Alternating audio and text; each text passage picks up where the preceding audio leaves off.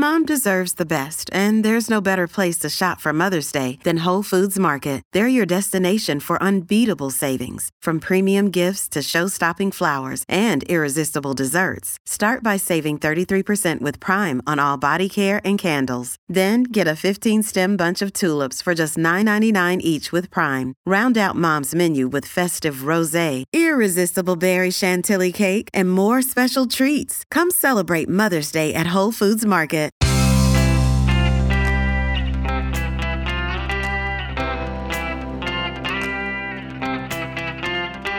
Changing your life one story at a time. This is the Chicken Soup for the Soul podcast with Editor-in-Chief Amy Newmark. Hey everyone, it's Amy Newmark with your Chicken Soup for the Soul. And today we have a special guest for Friend Friday, Lisa Marshall, who has become a real expert on Alzheimer's and dementia, and especially early onset Alzheimer's. Lisa, welcome to the Chicken Soup for the Soul podcast. Thank you so much, Amy. Thanks for your invite. So we met Lisa because she contributed a story to Chicken Soup for the Soul, Navigating Elder Care and Dementia. And she's also a friend of Kristen Cusato, who's been a friend of Chicken Soup for the Soul for the past 7 or 8 years.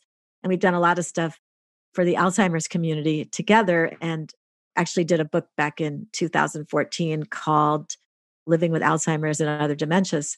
So anyway, Lisa, you'll see her story in the book as L.B. Marshall. And in the book, she shares the Alzheimer's journey that she and her husband are navigating. And she does that in an effort to create awareness and provide support for other caregivers. Lisa's husband was diagnosed with Alzheimer's in 2018 when he was only 53 years old. And she's working on a book about the progression of the disease. I don't know if you've started the book or you're just planning the book, Lisa. Yeah, planning the book. Notes have been written and there's a folder, so it's started. But, Yeah, nothing formal yet.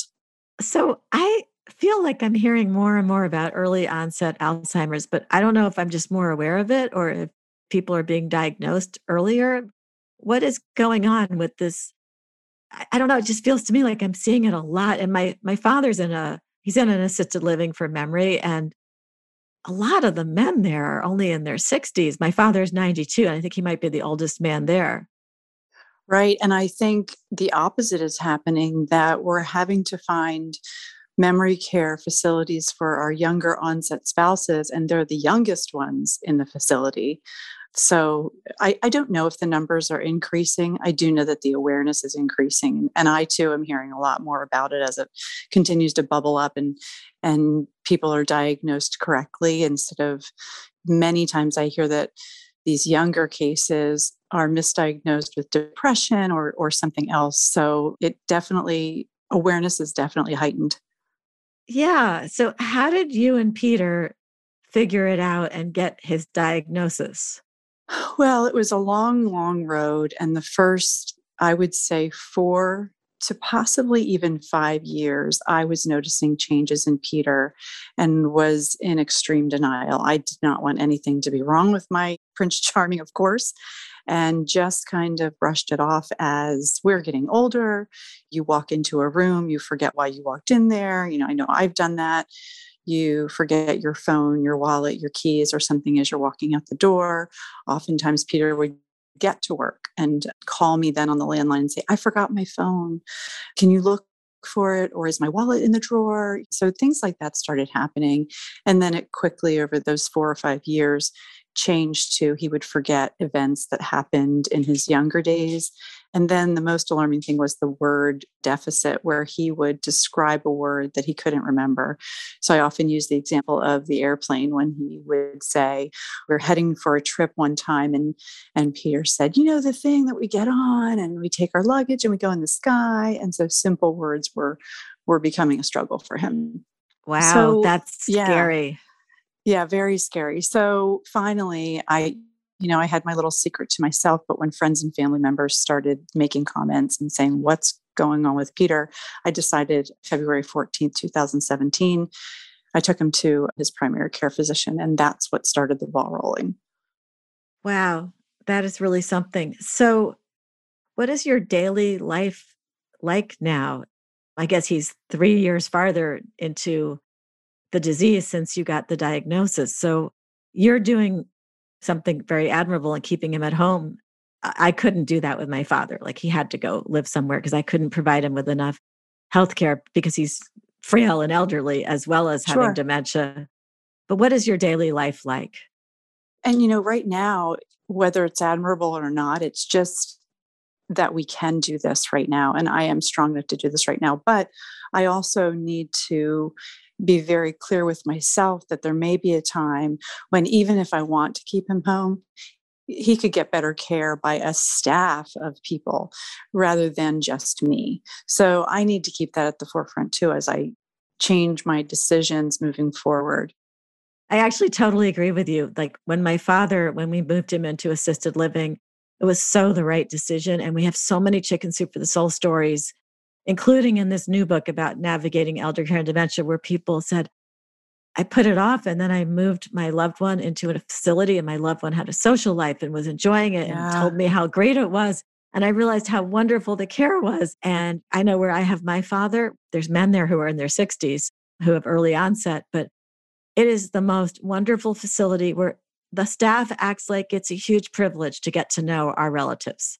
I mean, they are Right. delighted to spend 8 hours a day with our spouses or our parents or our siblings. It's really nice. I feel very comfortable that he's having a great life there. Yep. I found that same thing when I started to do my due diligence with touring facilities. I knew that I had to do it. I was adamant about my plan A is to keep him home, but I always want to be proactive and always have a plan B. So I toured 8 different facilities to try to just get the flavor, take a temperature, and see what this was all about. And that's when I had this epiphany that, oh my gosh, look at all these people who care for this one person. Somebody's taking care of the medication and the personal care, and somebody's doing the laundry, and somebody's doing the cooking, and somebody's doing the tucking in. And, there's like a staff of people, and then they get rejuvenated because they're working 8 or 10 or 12-hour shifts, but they go home. Here, it's me doing all of those jobs. So I do need to be very mindful of that Peter is getting the care that he deserves.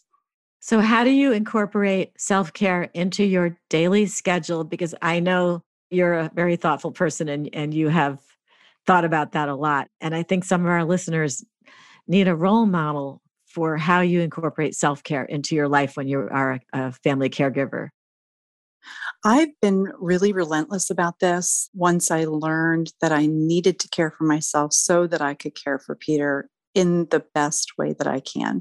And it's true. Even when I leave for, let's say, a 3-hour period, I thought I was very patient when I left, but when I get back, I'm so much more patient. And I know that the quality of the care that he's receiving from me, just because I've had 3 hours to not follow him around and make sure that he's safe and button his shorts and, fidget with this. And, it's just, you asked earlier, what's a day like? It's like having a toddler, but almost less cognitively Mm. aware. So you're following him around to make sure that he's safe and he's got things that he's fidgeting with. He needs, help with all personal care and dressing and showering, all of those things. So you're just as a caregiver on all the time. Even at night, they're going to get up during the night. Most people do get up during the night. You hear them. You can't go back to sleep after you tuck them back in because they wake up disoriented. So it's just constant struggle. Hmm. It's extremely important to take care of yourself. If you can't afford to hire someone, ask a neighbor, ask a friend, ask a sibling, ask someone to come and just sit with your loved one for a little while. Yeah, it really is important. We're going to pause for a word from our sponsor, and then we're going to be back with Lisa to talk about love and romance and her very wonderful second wedding to Peter. We're back, and Lisa Marshall and I are talking about her husband, Peter, who has early onset Alzheimer's, and she wrote about it for our book, Chicken Soup for the Soul, Navigating Elder Care and Dementia. And I wanted to talk to you about two things in the second half of this episode. First, if you could share some tips for family caregivers based on your own experiences. And then secondly, I really want to talk about the very romantic thing that Peter did. Certainly. So I think number one is that you need to respect your loved one where they are and really just meet them in whatever reality they are experiencing. So I wrote about in the book Reflection Ralph, and I named him Reflection Ralph because I don't know, it was catchy, but Peter does not recognize himself in the mirror. And so when it first happened and I noticed that he was talking to himself in the mirror, I did the very worst thing I could do, which was argue with Peter. And I said, no, no, no, that's you. That's you in the mirror. And immediately realized that he was saying, no, that's not me, because Peter feels he's a much younger person than the reflection looking back at him, which is an older man. So never argue, just wherever they're at, that's where you meet them. And yep, oh, hey, Ralph, nice to meet you. And because you don't want to scare them or you don't want to argue with them because things will escalate. And what's the point in just agreeing and redirecting or just distracting in some other way? Well, that alternate reality where you go and you join him happened in a big way when he proposed to you. Yes. We reached a point where Peter no longer realized my label, I call it. He didn't know that I was his wife. He didn't know my name, but he does know that he trusts me. I'm his safe person. So I'm the person that he looks for. If I walk out of the room, he's going to follow and see where, and you will hear him say, "Where is she?" So I am she. So one night we were watching an episode of New Girl and there was a wedding and I was crying because I was emotional about the wedding and he was laughing at me. And he pointed to the TV and said, "Let's do it." And I said, "What, do what?" And he pointed again. He goes, "Let's do it." And I said, "Do you want to get married?" And he said, "Yes." I said, "Are you asking me to marry you?" And he had this huge grin on his face and he was just like a little sheepish boy. And I grabbed my phone really quickly to start recording because I knew it was going to be special. And he got very, very timid. And I could tell that he was, the wheels were turning. And he said, "Do you like me?" Almost like he had to muster up the courage to ask me because he wasn't sure what I was going to say. It was adorable. And so, of course, I said yes. And then we did renew our vows in April. That's so cool. And you got national media coverage for it. I saw that. I did, yes. What a great way to, create awareness for younger onset and the things that can happen, right? Yeah. So I know you're very in demand to speak, at different places and to continue educating everybody. And I so appreciate you having put your story in the book. What are you hearing from people about the book? This episode is running in late August, and I'm talking to you in early August when we're pre-recording, and the book came out in late June. But have you had any feedback about how the book is helping people? Yeah, I have. I think that whole meet them where they are concept is so important. And that's what people are commenting about, that they find that they're arguing too much with their loved one, whether it be their parent, grandparent, or spouse. And they say, you know what, I tried to just meet them where they are or just agree with them on whatever it is, whether it's the mirror or something else. And they're finding that their life is a little less chaotic because they're just more patient about things like, yep, that's right. The sky, the moon is blue. Yes, it is. And moving forward rather than being argumentative and then creating a more stressful environment for everyone. I think that's one of the most important things I have learned over the years of working with stories about Alzheimer's and other dementias is that meeting them where they are and not trying to correct them. It makes it so much easier. And there's just no point in trying to correct somebody. I mean, my father told me a couple of months ago that his father, who was in real estate in New York, invented the term garment district.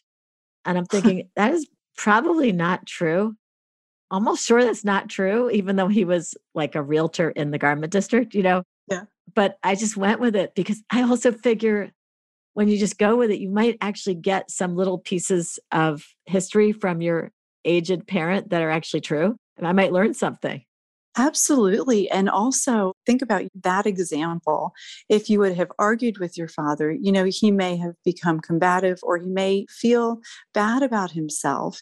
But if you just agree, then they feel more confident about themselves. And, it's a completely different situation when you're agreeing, because then they feel more confident, I think. Oh, yeah, because it's so sad when they realize. My father said to me a month or so ago something that made me feel so bad. He said, "I don't have any memories."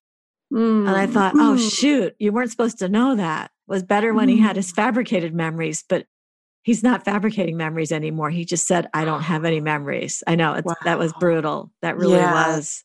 I call those gut punches. You get those gut punches. You start mourning and grieving all along the way when you hear stuff like that. Yes, well, that's a Lisa, tough one. I know it was tough. We're all on this very tough journey together. Thank you so much for sharing yours to help other people who are coming up behind us in terms of where they are in the journey. And thank you for joining us today on the podcast. I hope we'll see your work in the pages of other Chicken Soup for the Soul books going forward. Do you have a website or a contact information that you would like to pass on to our listeners? I do. So I write a blog on Facebook, which is, oh, hello, Alzheimer's. So you can just search for that on Facebook and find it. It's a platform I've created to, it's a safe space is what it is for people to learn and for people to share and feel a sense of community when they feel alone and they can't find other resources. So, yep, Facebook, oh, hello, Alzheimer's. Terrific. Well, thanks again for coming. And thank you. For our listeners out there, if you want more information about this important new book, you can visit our website, chickensoup.com, and you'll see the book there. You can read more about it. You can also pick up your own copy of Chicken Soup for the Soul, Navigating Elder Care and Dementia at Walmart, Barnes & Noble, your local independent bookstore, Amazon, wherever else you like to get your books. And please come back next time for an episode that is a rerun from the winter. And it's a great episode. It's about how to find the miracles all around you, which is something that I think we're all pretty interested in doing.